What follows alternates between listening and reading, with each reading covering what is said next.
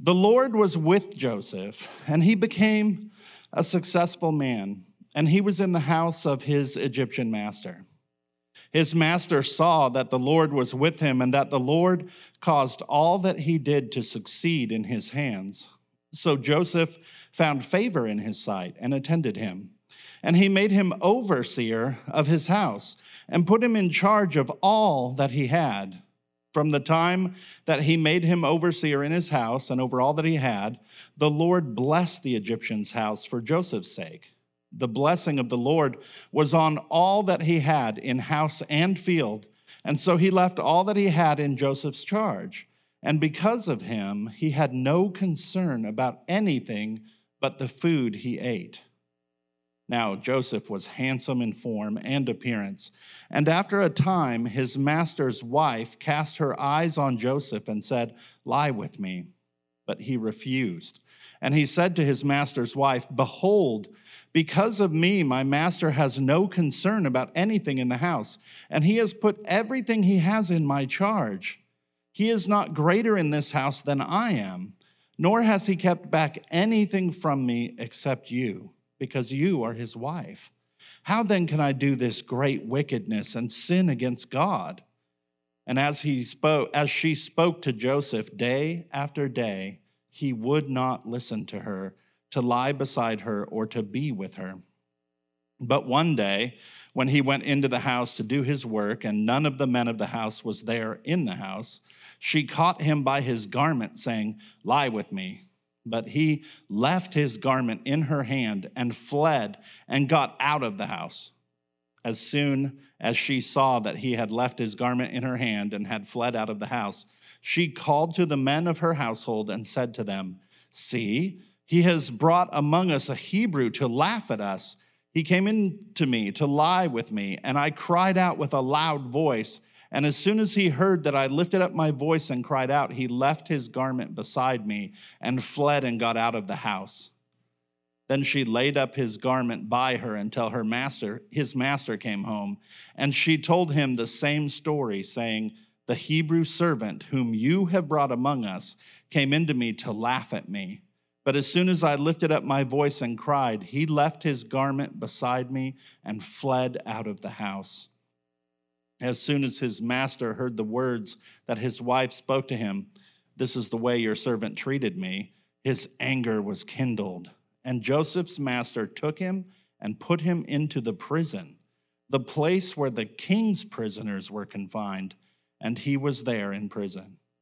But the Lord was with Joseph and showed him steadfast love and gave him favor in the sight of the keeper of the prison. And the keeper of the prison put Joseph in charge of all the prisoners who were in the prison. Whatever was done there, he was the one who did it. The keeper of the prison paid no attention to anything that was in Joseph's charge, because the Lord was with him. And whatever he did, the Lord made it succeed. This is the word of our Lord. Thanks be to God. Heavenly Father, as Ryan comes forth this morning to expound upon your word, I pray that your Spirit would be upon him. As we look at the troubling concept of sin in our lives, Lord, I pray your Spirit would bring clarity to our minds, bring conviction to our hearts.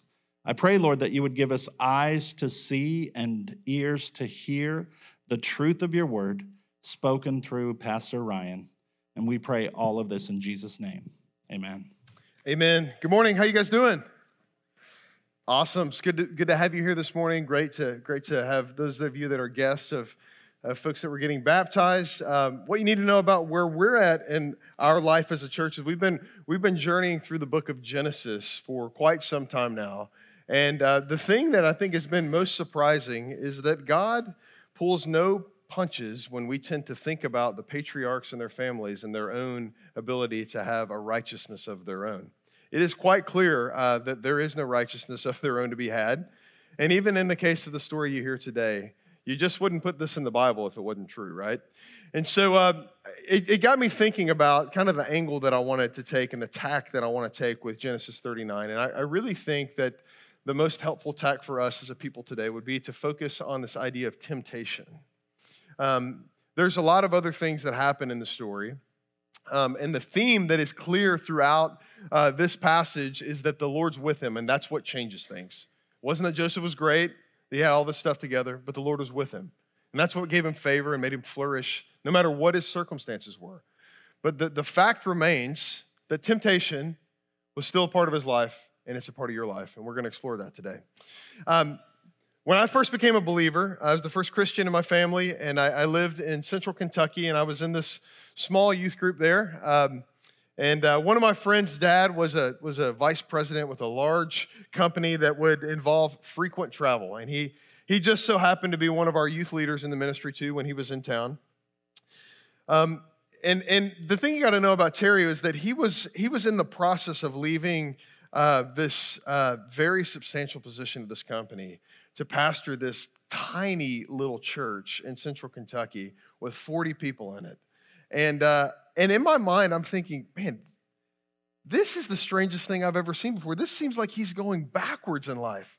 But the thing that was so evident about his life is that he was called by God to do it. And now that church is an amazing church. But at this juncture in his life, I specifically remember, like, when I was becoming a believer, it was so bizarre. It was over 20 years ago. But he shared with us something that was amazing. One of the things I remember him telling us, teenage boys in our small group, was about temptation. He told us that every single time that he would go to Detroit on business, his company would put him up in these swanky hotels, with great restaurants and amenities. And he said, like, many nights when he was in that hotel room there alone, someone would come and knock on his door, and it wasn't room service, all right? And they would solicit him. And the thing that caught me off guard was that he was telling us that this was happening as young men. And we're like, man, why is he being so honest to us? And as I look back at it now, I'm so thankful for it because he pulled no punches to me as a new believer in the fact that temptation would be a part of the journey ahead for us middle school boys. And it was so helpful for us to not be caught off guard by it, like something strange was happening in our hearts and our life when we were faced with trial, testing, and temptation. It significantly shaped my life as a believer. And God, and the thing I think I want us to know and see today is that God permits temptation to happen for at least a couple reasons. One, to test our faith, and two, to finish our faith. Because a faith that can't be tested should not be trusted.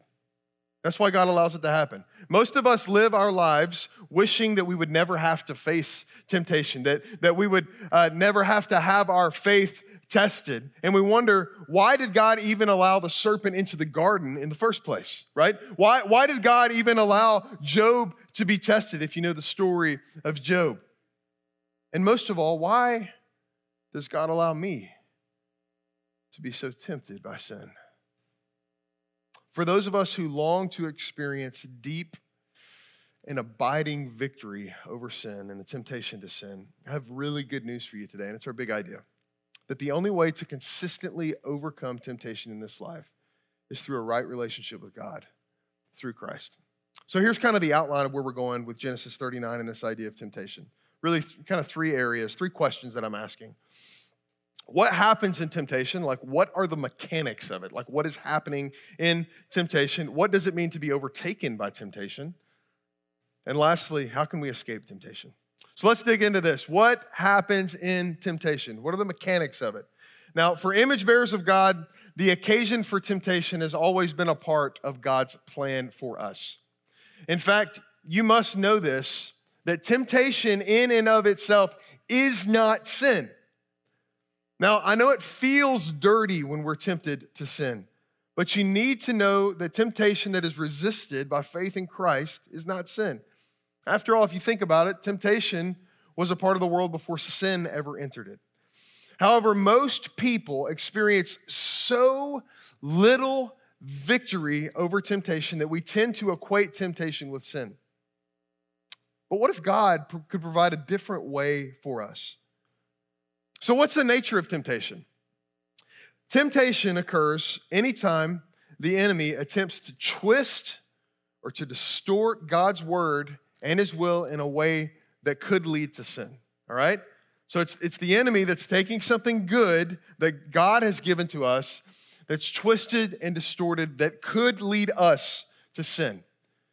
Now, what are the sources of temptation, right? I know we tend to think about the little devil on our shoulder or whatever, which I don't know where we got that image from anyway, but I don't think that's accurate. But anyway, it's another time, another place. But really, the scriptures tell us three sources of temptation: the world, the flesh, and the devil.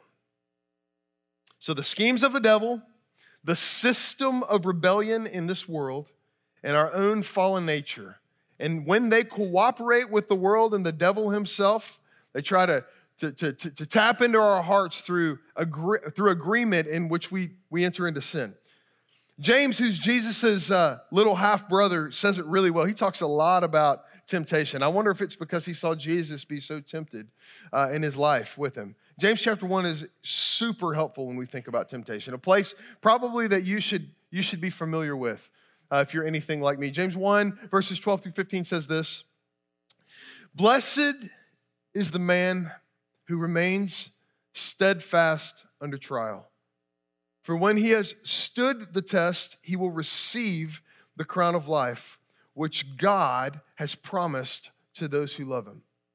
Let no one say when he is tempted, 'I am being tempted by God.' For God cannot be tempted with evil, and he himself tempts no one." But here's what's happening. Each person is tempted when he or she is lured and enticed by his or her own desire. Then desire, when it is conceived, gives birth to sin, and sin, when it is fully grown, brings forth death. What an interesting passage of Scripture, right? As part of God's desire to complete us and give us the crown of life in eternity that we all desperately long to receive, we desperately long to hear, "Well done, good and faithful servant," don't we, church? We long to hear those words from Jesus.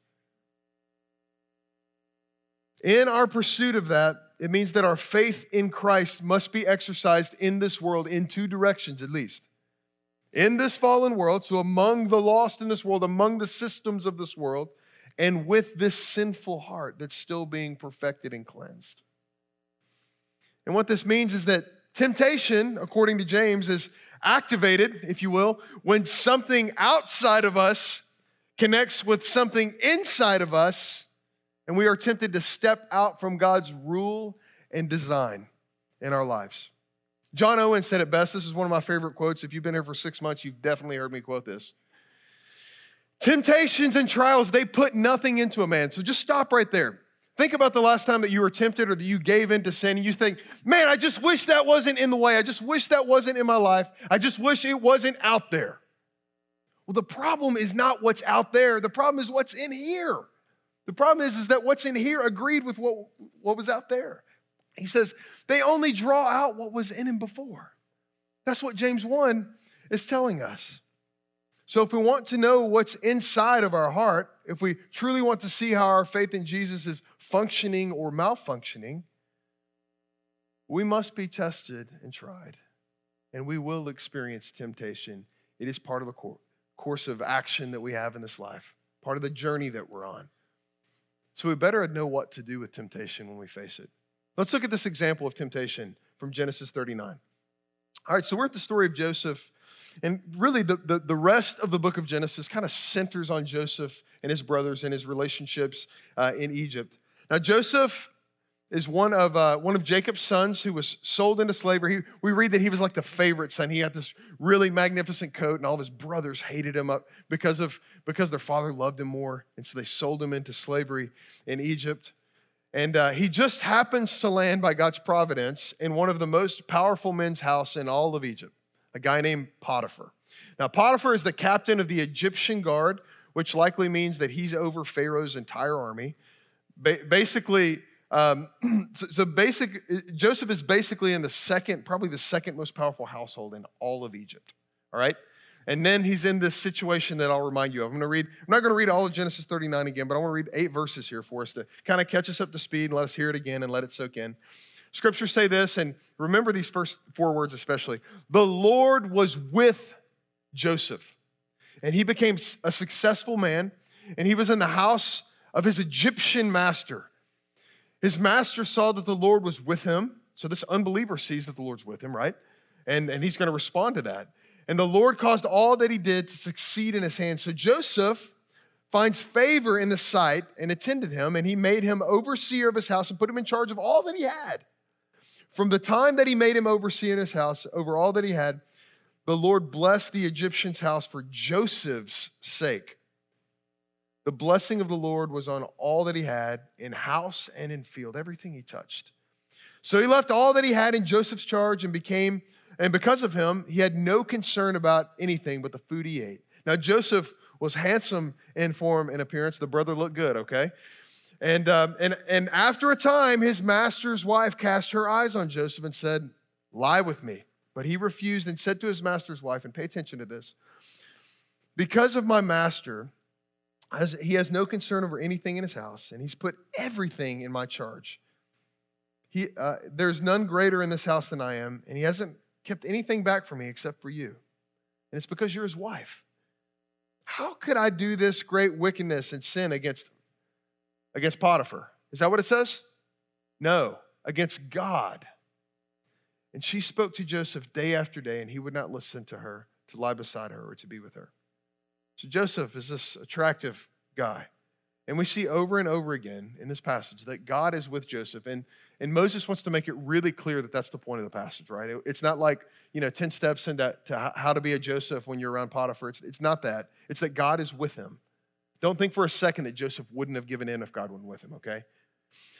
Joseph is living in such a full-hearted, worshipful way with the Lord that even his unbelieving master takes notice and blesses Joseph's life because of the blessing that Joseph is. Joseph is like the COO of his household, over the second most powerful family in Egypt. So he's like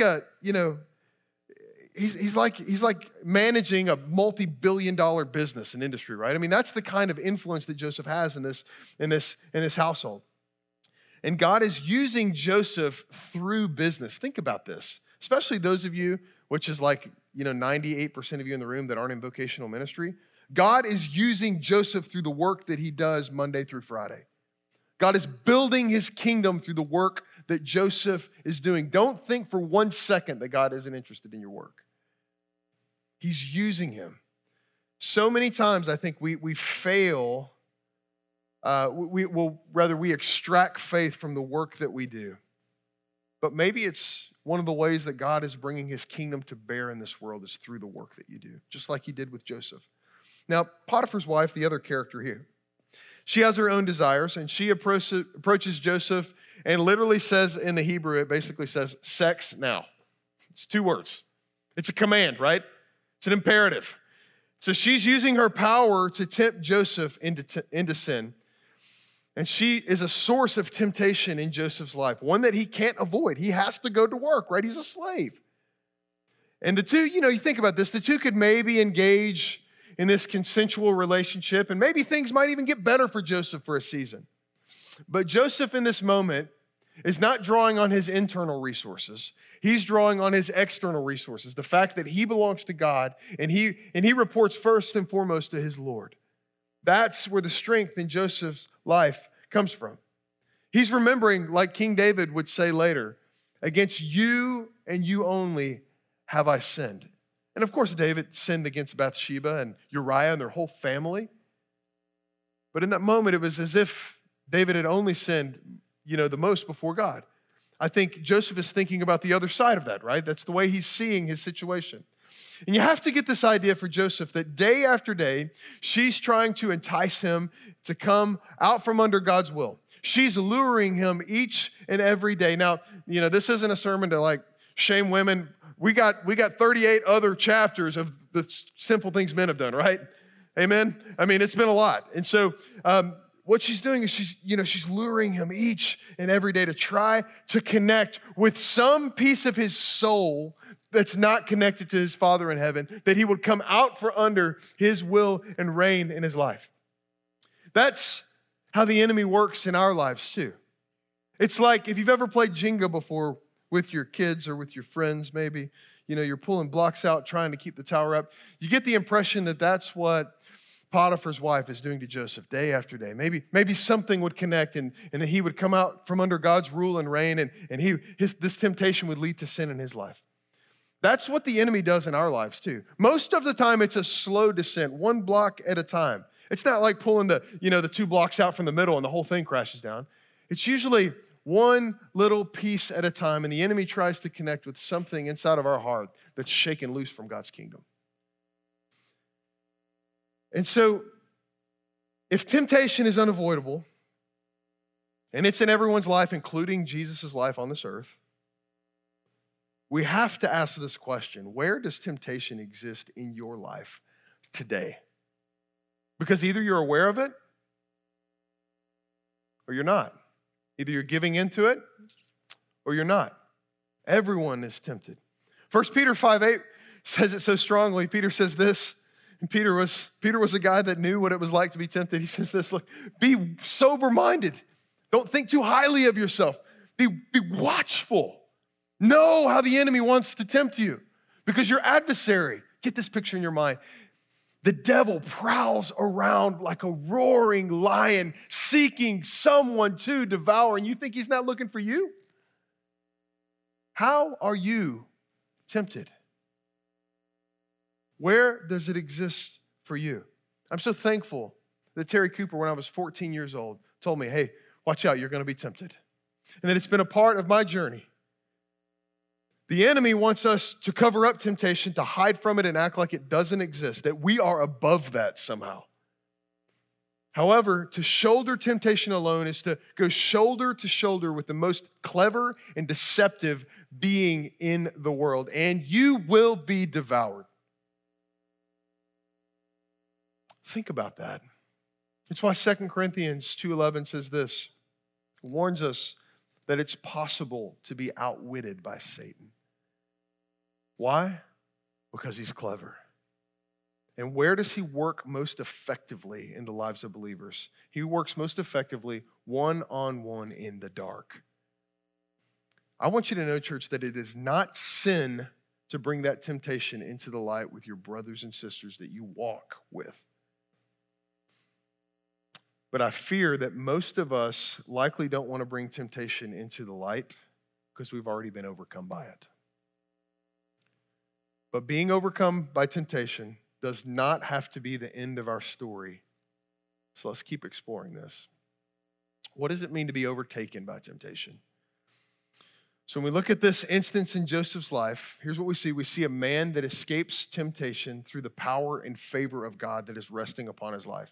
He ultimately refuses the Potiphar's wife, that proposition, by boiling it down to faith in his relationship with God. That's what he's thinking through. That's the grid he's looking at this situation through. How can I commit this sin against God, he says. We typically handle temptation when we are aware of it like this. We say, I won't give in. I won't give in. I won't give in. I won't give in.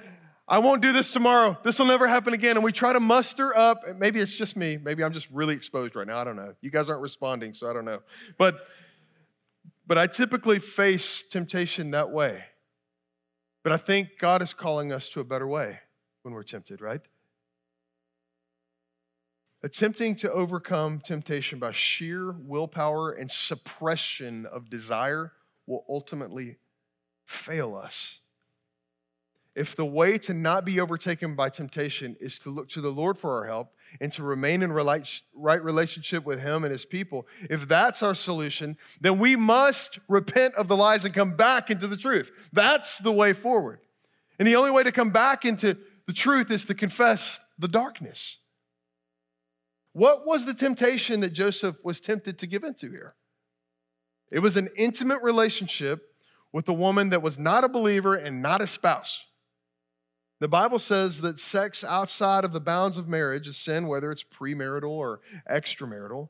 And that's not news to most of us, but maybe to some of it is. I mean, let's be honest, we need to make that explicit in today's age. But for Joseph to give into this would be to come into an agreement with the enemy's distortion of God's good design of intimacy. I had the opportunity to reread a book that I love called Mere Christianity by C.S. Lewis. And he talks about what happens whenever we choose to go down the road of giving into the temptation to pursue sexual intimacy outside of the bounds of marriage. Here's what he says. He says, the Christian attitude does not mean that there is anything wrong about sexual pleasure any more than about the pleasure of eating. It means that you must not isolate the pleasure and try to get it by itself,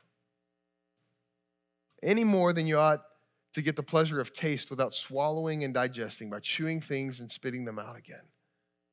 What an interesting picture that Lewis gives us about what happens.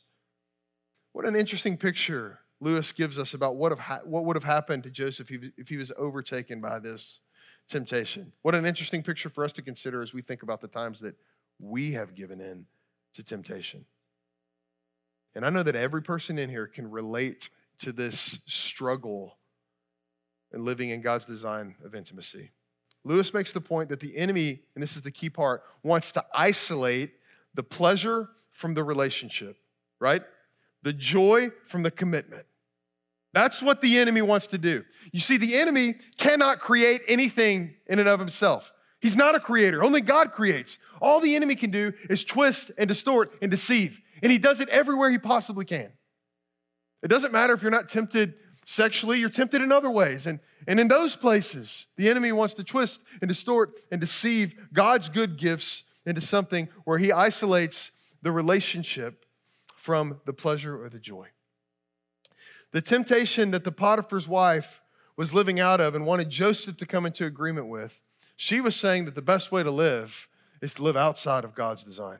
Now, Lewis says that this kind of living is like eating food, getting the pleasure of the taste and then making yourself so sick that you don't have to endure the caloric intake. We know this as an emotional disorder called bulimia, and Lewis he's not making light of that, but it is true. The enemy can't ever create things. He only distorts and he only twists things.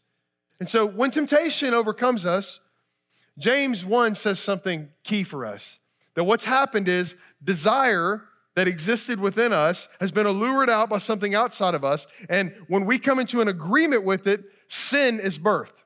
Now, what we know about sin from James 1 is that it leads to what?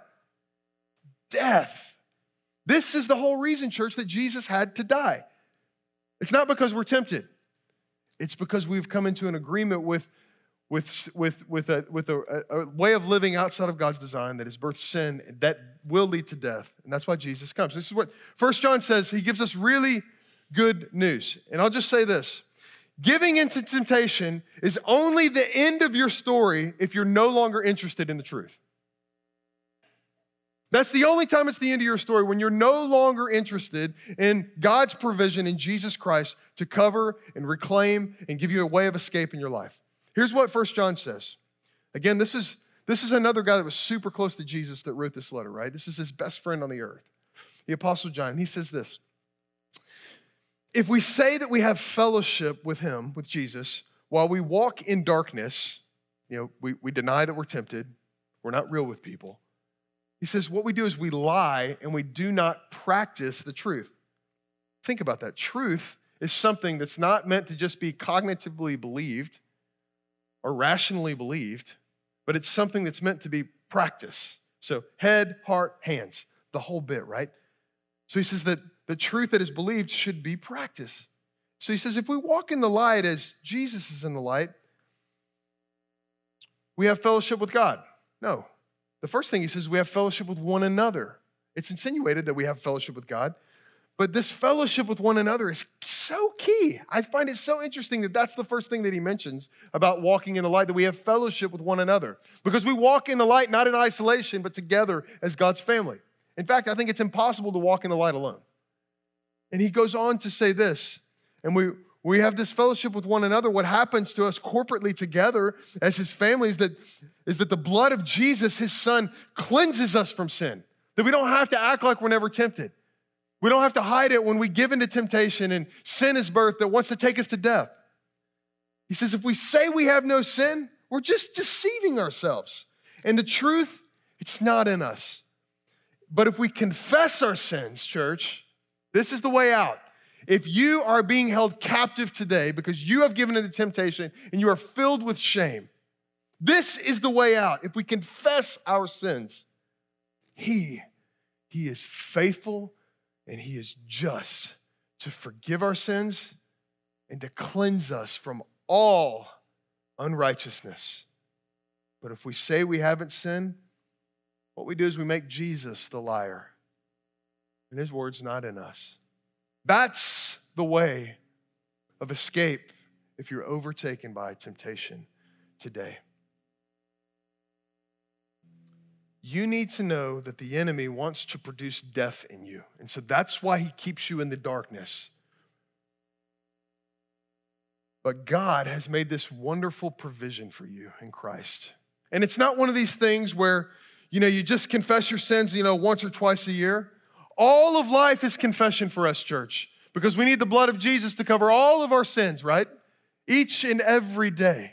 And he says, really the byproduct of this, of believing this, is that we walk in the light together and we have fellowship with one another. We say, oh, you too, I'm not the only one. And it's this amazing reality. And we think that if we confess our sins and we reveal that we're actually sinners and that we've been living in darkness and we've been deceived, that God will think less of us. But in fact, He pours more of His love into our hearts when we do that. And we want to obey more and more the more that we confess. It's this amazing thing that God does, and this is the truth. But the question for us is this: will we choose to love the truth more than the lies? Because what you've done doesn't matter as much as what you do with what you've done. And the offer stands from Jesus Himself that if we confess our sins, He's faithful and just to forgive us and cleanse us, and to let His perfect righteousness wash over our fellowship with one another. How will we escape this temptation? Though started talking about it, let's keep talking about it here. It's the last point here. Land in the plane.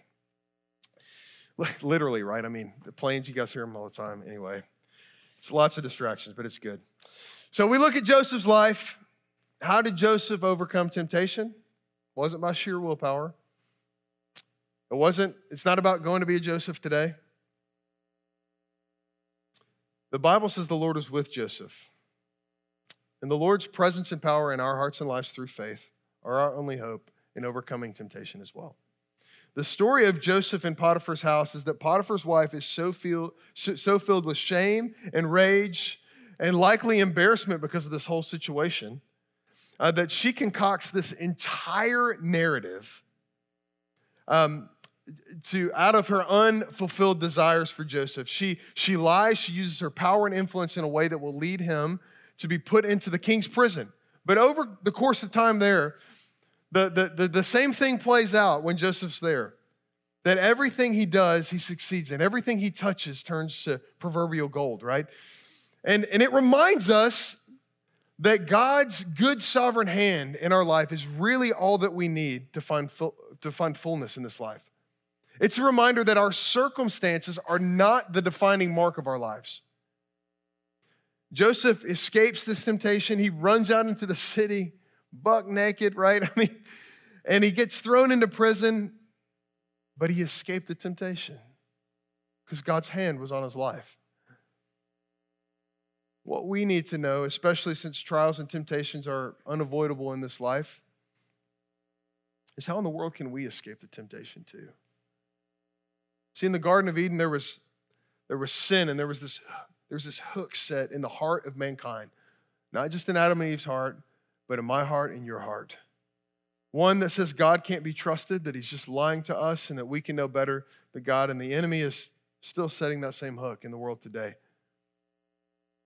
And if you're anything like me, it's hard to find any kind of assurance of my salvation, any kind of confidence in it, when we see how often we give into temptation. Am I the only one here? You just think, man, if I could just knock it out of the park for maybe a week, man, I feel way better about what Jesus did, right? But what we're depending on is our own ability. God never calls you to depend on your own ability. That's not a life of faith. think about Jesus' life. Right after he's baptized, what is the first thing that Jesus goes to do in Matthew chapter 4? He goes out into the desert to hang out with the Lord and just chill for 40 days, right? No. He goes out into the wilderness and he fasts for 40 days, and the scripture says when he was hungry, the enemy came to him and began to tempt him.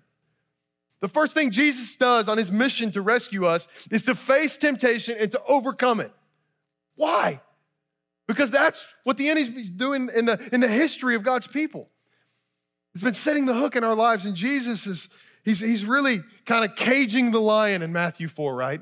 He's kind of showing that he has power over temptation. And the scripture says that, that the enemy left and would seek him at an opportune time. And I think that was in the Garden of Gethsemane when Jesus really wondered if this was God's plan for his life. But we know on the other side of the resurrection, what Jesus actually did was give us a way of escape to tap into through faith. And the writer of Hebrews says this in two different places. And I'll just read it for you real quick. It's about the nature of Jesus and what he accomplished and how he can be trusted with our own vulnerability and confession and what he does with that. Hebrews 2:18 and 4:15 says this, "For because he himself has suffered when tempted, he is able to help those who are being tempted." Church, do you need help today? Where are you finding help? Where are you finding relief today? 4:15 goes on to say, "We don't have a high priest who's unable to sympathize with our weaknesses, but one who in every respect has been tempted as we are, yet without sin." Do you need help today? Are you isolated and singled out in temptation? Jesus was tempted in every way, and I got news for you. That means he was sexually tempted too. Every way includes that, right? He was tempted in every way. So whatever you just kind of feel isolated in and you think, God doesn't really understand what I'm going through. He's not really with me. He's been tempted in every way. And he's overcome because he's God and we're not. And we need his help. But will we be desperate enough to seek it on his terms is the question. I want to offer 3 hopes of how God's grace gives us power in the face of temptation. The first one is this. He gives us hope to shine forth in temptation. Jesus gives us courage to shine forth with integrity in the midst of a crooked world. Remember, we've got these 3 spheres of temptation: the world, the flesh, and the devil. These are aimed at those. The first one is the world. So the scripture says that sometimes the way the Spirit empowers us to escape temptation is to shine forth as light in the world. So this is a long play, right? This isn't escaping and, with the and running away. This is a long play. This is one that is day after day integrity and faithfulness. And Paul writes about it to the church in Philippians like this, in Philippi like this. He says, here's how you can do it. Here's how you can play the long play. Do all things without grumbling or disputing, that you may be blameless and innocent children of God, without blemish in the midst of a crooked and twisted generation, among whom you shine as lights in the world, holding fast to the word of life, so that in the day of Christ I may be proud that I did not run or labor in vain. So here's my question to you. Are you in a workplace, a family, or an environment that is absolutely toxic and all you want to do is run away, but you can't? Is that you today? And you wonder, man, what does it look like to just not give into this temptation to do sinful things with money or responsibility or relationships or language? Is it a twisted and crooked environment where everyone cheats, lies, steals, and deceives? Paul says, as you hold fast to Jesus, something's going to happen. It's a byproduct, not anything you can produce, but light is going to shine forth through your life. Don't expect instant gratification, but it's a long play, he says. May your integrity be the help you need to resist the devil. Will that, like in Joseph's case, mean sometimes that you're taken advantage of? Probably so. But remember, we're playing the long game as Christians. Everything that happens to us, and I want you to not forget this, everything that happens to us goes through God's hands before it ever hits us. That's the lesson we get from Job's story, right? Everything that hits you hits the Lord first. May the Lord empower you to shine forth this week in that way. Second thing is this: hope could mean running from temptation. And what we see is that Jesus gives us strength to run from the desires of the flesh that entangle us. Maybe you're in a place right now, like Joseph was, where, to be honest, you just need to run. You need to run from a toxic relationship. You need to run from an addicting behavior. Your flesh is tempted, and it might mean that you get exposed, but you need to run. You know, some people use this old adage, in the Bible that God will never give you more than you can handle. And when somebody can show me where that is in the Bible, I'll believe it, but it's not in there, right?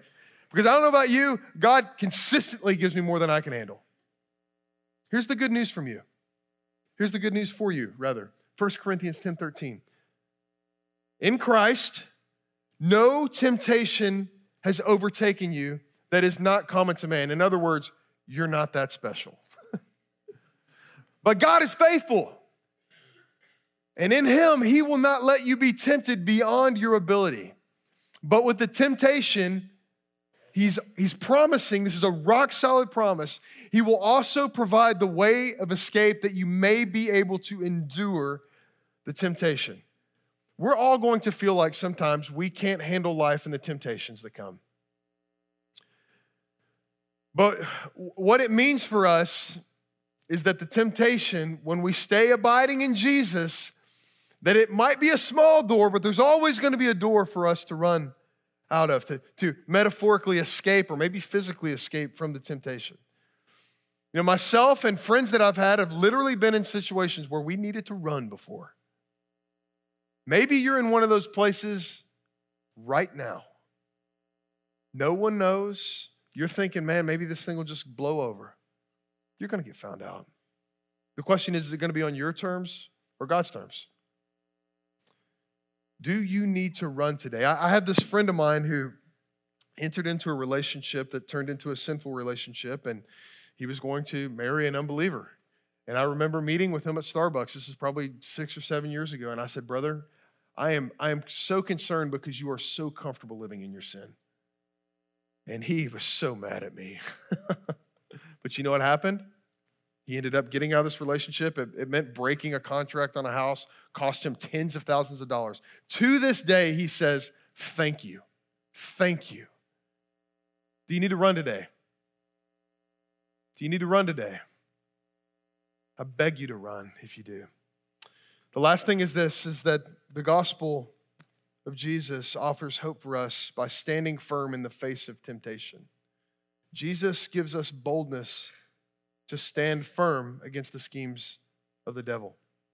In Ephesians 6, the scriptures tell us that being filled with this abundant life in Christ means that we have this metaphorical armor that comes from knowing him.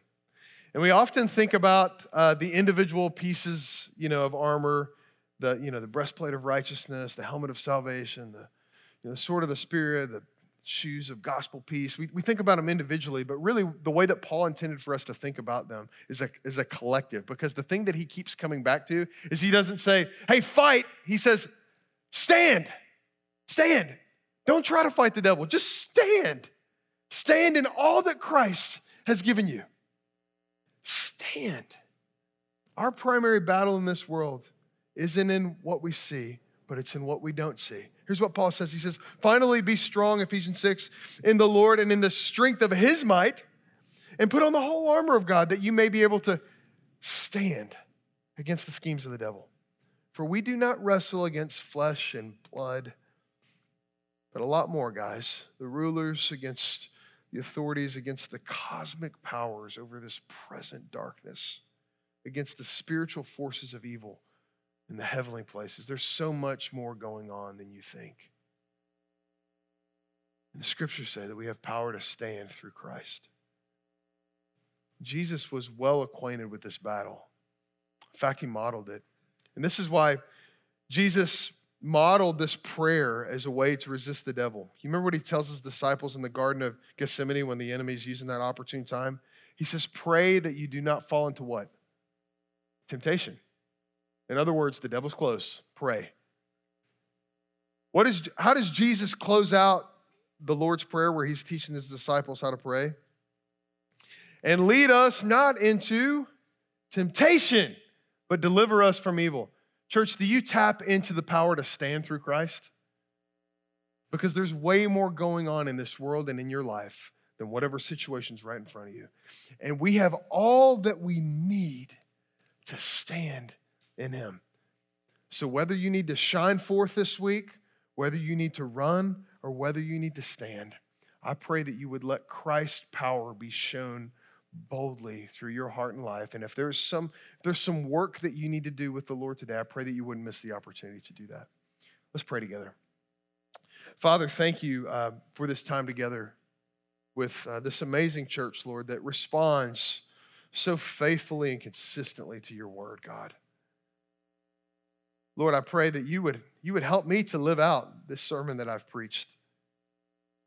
I pray that you would help us to bring the temptation that surrounds us out of the darkness and into the light, Lord, that it would be a consistent conversation in our circles of community, that we would take to shine light in the darkness of temptation, Lord. I pray for those in here today, Lord, that, Lord, they're in a dark place. I know in a room this size with this many people, there are a couple people that need to run and it's bad. Father, I pray that you would give them the courage to do something with where they're at, because the gospel gives us strength to turn from the lies and turn to the truth. And it might feel really awful.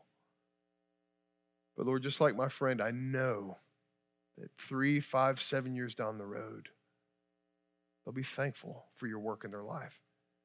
So God, give us strength to turn to you today. We pray that in Jesus' name.